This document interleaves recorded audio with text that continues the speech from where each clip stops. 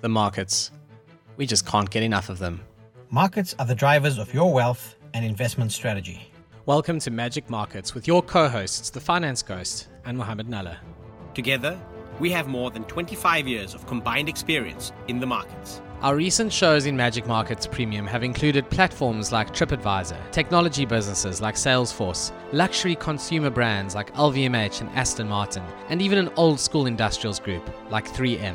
For just 99 Rand a month and no minimum commitment, there is no better way to learn about international stocks and how to research them. Visit magic-markets.com to sign up today. Welcome to episode 136 of Magic Markets. Hanging out here with your host, the Finance Ghost, and of course, Mohammed Nalla. We've been doing this together for a long time now, Mo. And this week, we are going to be talking about some retail stocks. Always very topical, and I think the reason it's so topical is because people know what these companies actually do. It's not some weird esoteric ticker, and you have to go and figure out what the company does. If I'd say Walmart to you, or ShopRite for that matter, it means something, and you understand these businesses. Yeah, Ghost, always a pleasure doing this with you. And you're right. I mean, retail stocks, something that is intuitive. A lot of people know. You know where you go and do your shopping. And I think part of why we want to cover that this week is that we've had some results out of retailers in South Africa. We're still waiting for some results out of US-based retailers. We're in the middle of the Q2 earnings season as we're speaking right now. And what's interesting for us is that there are some common themes and trends that you're starting to pick up, but there are also some interesting divergences and differences. So we want to unpack what's common, what's different, and what does the retail stock reality look like. I think what's been really stark in the South African retail sector recently is, sometimes we talk about this concept of the rising tide lifts all boats. It's one of those sayings that gets used in markets. And what it basically means is under the right conditions, everything does well. Some things just do slightly better than others, and you can pretty much throw darts and make money and life is great. However, in tough times, those boats are not all necessarily sinking to the same level. Some of them are still rising. Some of them are, bottom of the ocean stuff. So what we've seen in local retail, and by local here I mean South African, is, between load shedding and inflation and pricing pressure and different product categories and different levels of resonance with consumers and different price points on the LSM curve and the whole shebang, we have seen an incredible divergence. Even within grocery retail, for example. So I often write about how grocery retail is nowhere near as defensive as people think it is. Yes, everyone needs to eat. That does not make your local grocery store a defensive business. You can buy that food anywhere. Let's start there. You have loads of potential substitutes. You can just eat bread tonight. You don't have to have a steak. There's just so many reasons why it's nowhere near as defensive as you think. And the cost base of a grocery retailer is set up on the assumption that consumers will buy a whole range of products, not just the lowest margin stuff. Otherwise, the business fails. So that lack of defensiveness has come through. We've seen huge divergence between ShopRite at the top end, Pick n Pay pretty much at the bottom, Spar dealing with all of their own issues, ranging from new management teams through to, and that's not the issue, the old management team was clearly the issue, through to, businesses overseas that are causing a lot of havoc. And then Woolworths, which has very much just been coming back into it, under new management, very focused on fashion, beauty, home. So huge divergence, and that's just within grocery retail, although Woolworths is not strictly grocery retail. So when you look at stuff like Cashbuild, and when you look further up the value chain at businesses like AVI, it really does get incredibly interesting. Yeah, I almost want to jump into that, Ghost, from a perspective of demarcating the consumer staples business versus the consumer discretionaries business. Now, I know, for example, in the US, you just have so many more stocks to play around with that your sectoral definitions tend to be a lot clearer than you would maybe pick up in South Africa. In fact, I would think in the retail sector in South Africa, you get a reasonable degree of differentiation. And whilst that might not be between kind of consumer staples versus discretionary, in South Africa, your differentiation, interestingly enough, is almost based on which segment of the LSM of the market from an income perspective shops at which retailers. And I mean, some of those perspectives are definitely interesting. I want to almost zoom from that to the US and touch on a couple of points there. I mean, we've covered stocks like Walmart and Costco on Magic Markets Premium. And some interesting models there, for example, where Costco, very much a memberships-based model. Walmart has that as well, for example, with Sam's Club. But that's more orientated, I guess, towards business clientele. But where I'm going with this is that what's been interesting over the last while from a macro perspective in US markets was the fact that consumer cyclical stocks have actually done reasonably better over the course of the last quarter or two. Consumer staples and defensive stocks, and here you would look at retailers, but you'd also look at the likes of utilities companies. You'd also look at the likes of any defensive stocks like the healthcare sector. Those defensive sectors have actually underperformed over the last quarter or two. So that divergence between cyclical stocks or consumer cyclical stocks that have actually done reasonably well over the last two quarters versus consumer staples that have actually done not so well over the last two quarters is interesting for me. And I think we've touched on that before because, like I say, the South African economic and business cycle and market cycle by extension seems to be slightly out of kilter with where the US has gone. Now, let's take all of that and go back down to specific companies. Some interesting things that have actually come out over the course of the last while. Let's look at some of those stocks on a stock-specific basis. Let's look at the year-to-date, for example. Costco, with its strong underpin, with its subscriber-based or member-based model, that stock's up 23% on a year-to-date. And there was a time when it was actually underperforming the likes of Walmart. But for the year-to-date, Walmart significantly underperforming Costco, coming through at positive 12%. There's some divergence there, but both still at least on the right side of the gains versus losses divide. Then if we look at a Canadian retailer, for example, Loblaws Group. Now, if you think of this, think of a Pick n Pay, for example, very similar kind of flavor. That stock's down around 3% on a year-to-date basis. And then I've saved the best for last. You've got Target, which has been the target, for example, of the likes of Walmart. Target down 11% on a year-to-date basis. So you're seeing the same divergences emerge in the US market as you're seeing in the South African market.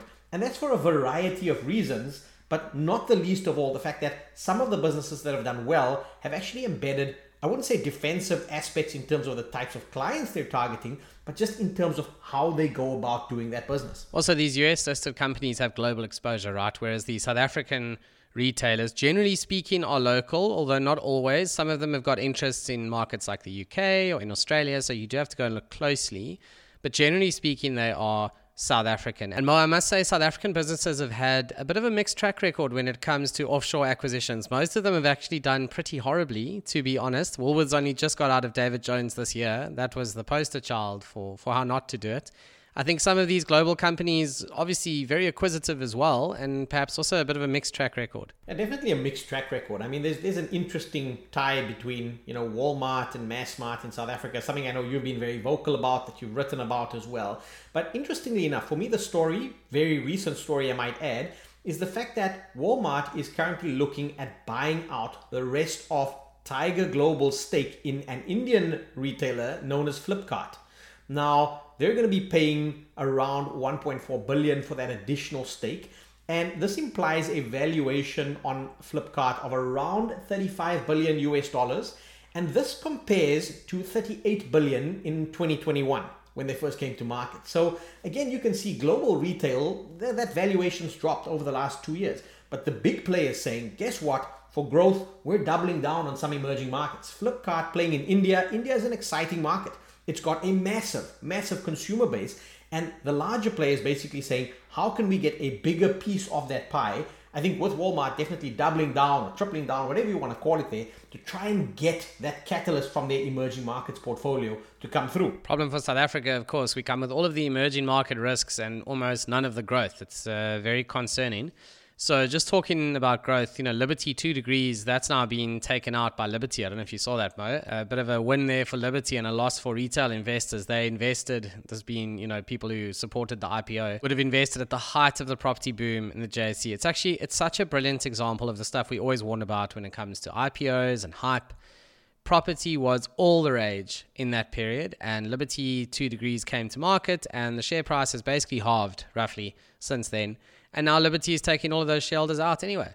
So it's just it's phenomenal cycle trading of a retail investor base who just gullibly, went in and bought everything. But within the Liberty 2 Degrees numbers, what I found really interesting and I wanted to highlight here was the difference in trading density at different malls. And that shows you how premium retail is still doing well, at least in South Africa, and a lot of other retail is not. So to give you an idea, Sandton City, so most people listening to this will be South African, but in case you're not, Sandton City is probably the premium mall effectively in Johannesburg, certainly in South Africa. That's 78,800 Rand per square meter trading density. Now, Eastgate, Mo, that'll bring back some memories for you, surely. That is at just over 39,000 Rand per square meter. So it's half. It's actually half the trading density per square meter at Eastgate, which is a typical regional mall, still a major mall, but not in a rich area like Sandton City. And the fastest growing mall in the portfolio in terms of turnover was Melrose Arch, up 10.9% for the interim period. Sandton City was up 10.2%. So South Africa as an emerging market, I suppose typical of emerging markets in that the rich get richer and the poor get poorer, you know, the old story. And it comes through in numbers like this. You can see how the sort of high trading density malls are doing really well. And a lot of the other malls just are not. I mean, those are fascinating insights, right? I mean, Eastgate, yes, to a degree. I'm more of a West Rand boy. You know, I kind of grew up on the other side of town. So Eastgate might be on the wrong side of the tracks. That's why I've always been slightly scared of you. Yes, and I'm on the wrong side of the tracks there. I mean, that trading density point is remarkable. I was going to say, just from a macro perspective, it's not surprising. You know, it's not surprising because South Africa has probably the highest Gini coefficient in the world. That's the measure that measures inequality, and the gap between the haves and the have-nots just gets so much bigger. And I guess that divergence is interesting when you look at the smaller, the regional malls. You know, in my view, I had a perception that there was more consolidation in the industry, but I think you've highlighted to me that it's actually more a story of the pace of development has actually fallen completely off. So you have to juxtapose that along with your trading density point, which I think is so important. And now again, I'm going to use that and zoom out a little bit because like you say, South Africa is an emerging market, but also comes with some of these idiosyncratic risks that come through. Compare that to developed markets, where a lot of the emphasis has been on how do they optimize on e-commerce. How does e-commerce from a retailer perspective now, not so much from a real estate perspective, but from a retailer perspective, how do they get their fulfillment or how do they get their operations on e-commerce a lot more efficient? And this then brings in the likes of an Amazon, for example, that has been building out its logistics business. It also has a bearing on the real estate market because then that kind of predisposes you towards warehousing still, you know, which is industrials versus commercial properties or retail properties. So those are all of the dynamics from that perspective. One thing I do want to touch on here is that we're still waiting for results from the likes of Costco. I think that's coming out in about another 2 months' time. They released about a month ago. You've got Walmart around the corner in about 2 weeks' time. But a trend that we've seen over the last 2 quarters or so has been the rise of shrinkage. Now, I'm going to call a spade a spade. That means theft. So when you see those videos on your social media feed of people walking in and stealing stuff off shelves, there is some merit to that in that you're starting to see that come through in terms of the numbers of some of these large retailers. Now, why do I raise that point? Is that the developed markets were maybe not familiar with heightened inequality, social pressures. Those have started to come through. They came through post the pandemic. They've started to come through with regards to an aggressive interest rate hiking cycle that's really starting to erode, certainly at the lower end of the margin, consumers' pockets. I think the mid end of the market, the upper end of the market, that always stays resilient. But keep that in the back of your mind because shrinkage has become a much more material trend, certainly when it comes to US retailers specifically. Yeah, I mean, we've been stealing stuff in South Africa for years now. This is nothing new at all. And Mo, we've covered Prologis in Magic Markets Premium, which is the warehouses business. And one of the big trends that came through there was, you know, just the shift from retail, fulfillment in retail stores into warehouses and what that means for the level of development in retail malls versus, for example, warehouses. Another thing that I'll touch on, which you might find interesting, is poor old Cashbuild. Unfortunately for Cashbuild, they sit right at the intersection of all of the stuff that is wrong with South Africa. So the big economic pressures, the way we feel about, you know, investing long term in bricks and mortar here, high interest rates, pressure on consumer spending. A lot of people where they are actually spending on their homes, doing solar projects rather than building on another room. The heady days of the pandemic where we all stayed home and were renovating homes, those are long gone. Interest rates were low. I mean, I've got to tell you, I have 2 very good data points of houses for sale in Cape Town. And this is not nonsense peddled by an estate agent. This is people I know and know very well. And in both cases, they are not getting offers. And that's in Cape Town. So, you know, that's probably the pinnacle of South African real estate. Sorry to burst your bubble, Mo. I told you to sell your flat in Joburg many moons ago. And the point being, you know, Cashbuild then sits with that issue as well, and revenue again down in the latest quarter. There's just not many silver linings in these numbers. Cashbuild is just down almost all the time. And that is very much a function of not just South African consumer spending and our ability to spend, but also our willingness to spend.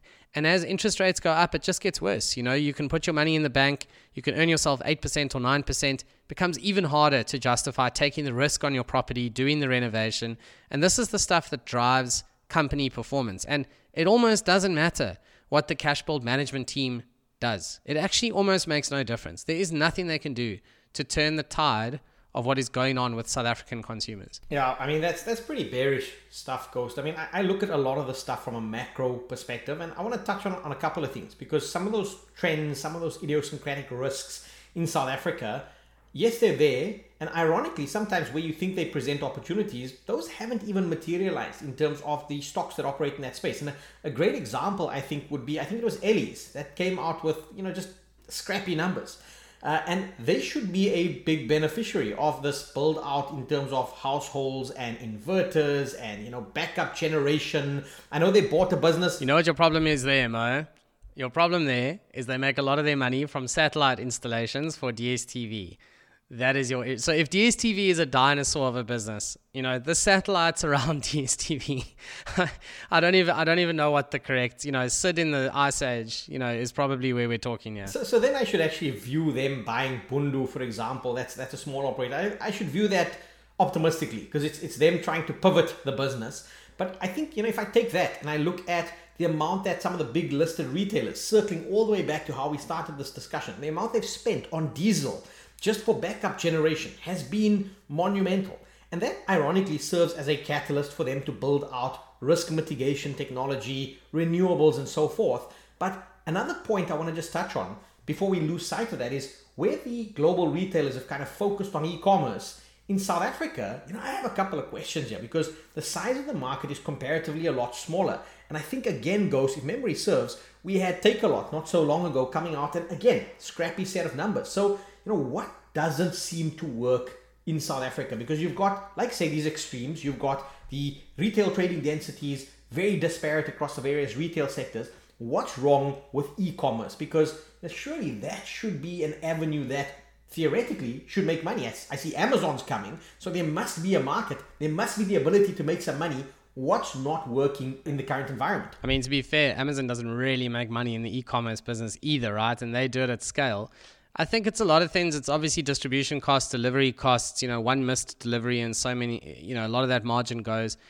To be honest, I think Takealot has also just been fat and happy. They've really not had to face much competition. I don't know if you saw the news, actually. They're being forced now to split their operations into the marketplace and the sort of, first party selling, for want of a better description. And that's a big deal. That's a big deal for them. They already, I joked on Twitter and I said, well, now they can make losses in 2 different places rather than in one, which is quite exciting. But basically they've been built with Naspers' balance sheet, and they really were a big part, I think, of Massmart's downfall to such a large extent, really.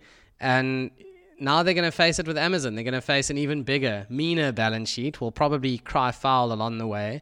But the problem, I think, is just pure play online. The market here is just too much in its infancy. I mean, you look at numbers like Woolworths, for example, and the level of online penetration as a percentage of total sales. And we are absolutely nowhere in comparison to Australia, for example. In Australia, in Country Road, online sales contributed around 27% to total sales. To give you an idea, in Woolies Food, 3.8% of sales were online. That's it. So it's completely different. The market for online is smaller. What works well here is omni-channel, which I think is a global reality. I mean, we covered Mercado Libre in Magic Markets Premium, and the reason that works is because they have a coherent, sensible ecosystem. It's not just Takealot. They do so much more than that. And you almost feel like Takealot had the chance to almost use Mercado Libre as its template company, take the Naspers balance sheet, and go and build it. And instead, what they did was they kind of limped along as a pure play online retailer, and now they're going to have to deal with Amazon. And they've yet to make a profit. If they couldn't make a profit in the pandemic without Amazon, with people stuck at home and buying stuff online, what are the conditions under which Takealot actually makes a profit? I mean, I think those are massive questions. And, unfortunately, I think that's all we have time for this week. But I think we've done a reasonably good job of trying to paint what that retail stock reality looks like, both, in South Africa as well as globally, what some of the common themes are, what some of the divergences are, and I guess some interesting anecdotal spillover data points there in terms of real estate and logistics and e-commerce. So let us know what you think of the show. We're trying to stick to our 20-minute shorter format on this. Hit us up on social media. It's at Magic Markets Pod, one word. It's at Finance Ghost and at Mohammed Nalla, or go and find us on LinkedIn. Until next week, same time, same place. Thanks and cheers. Ciao. This podcast is for informational purposes only and is not financial or investment advice. Please speak to your personal financial advisor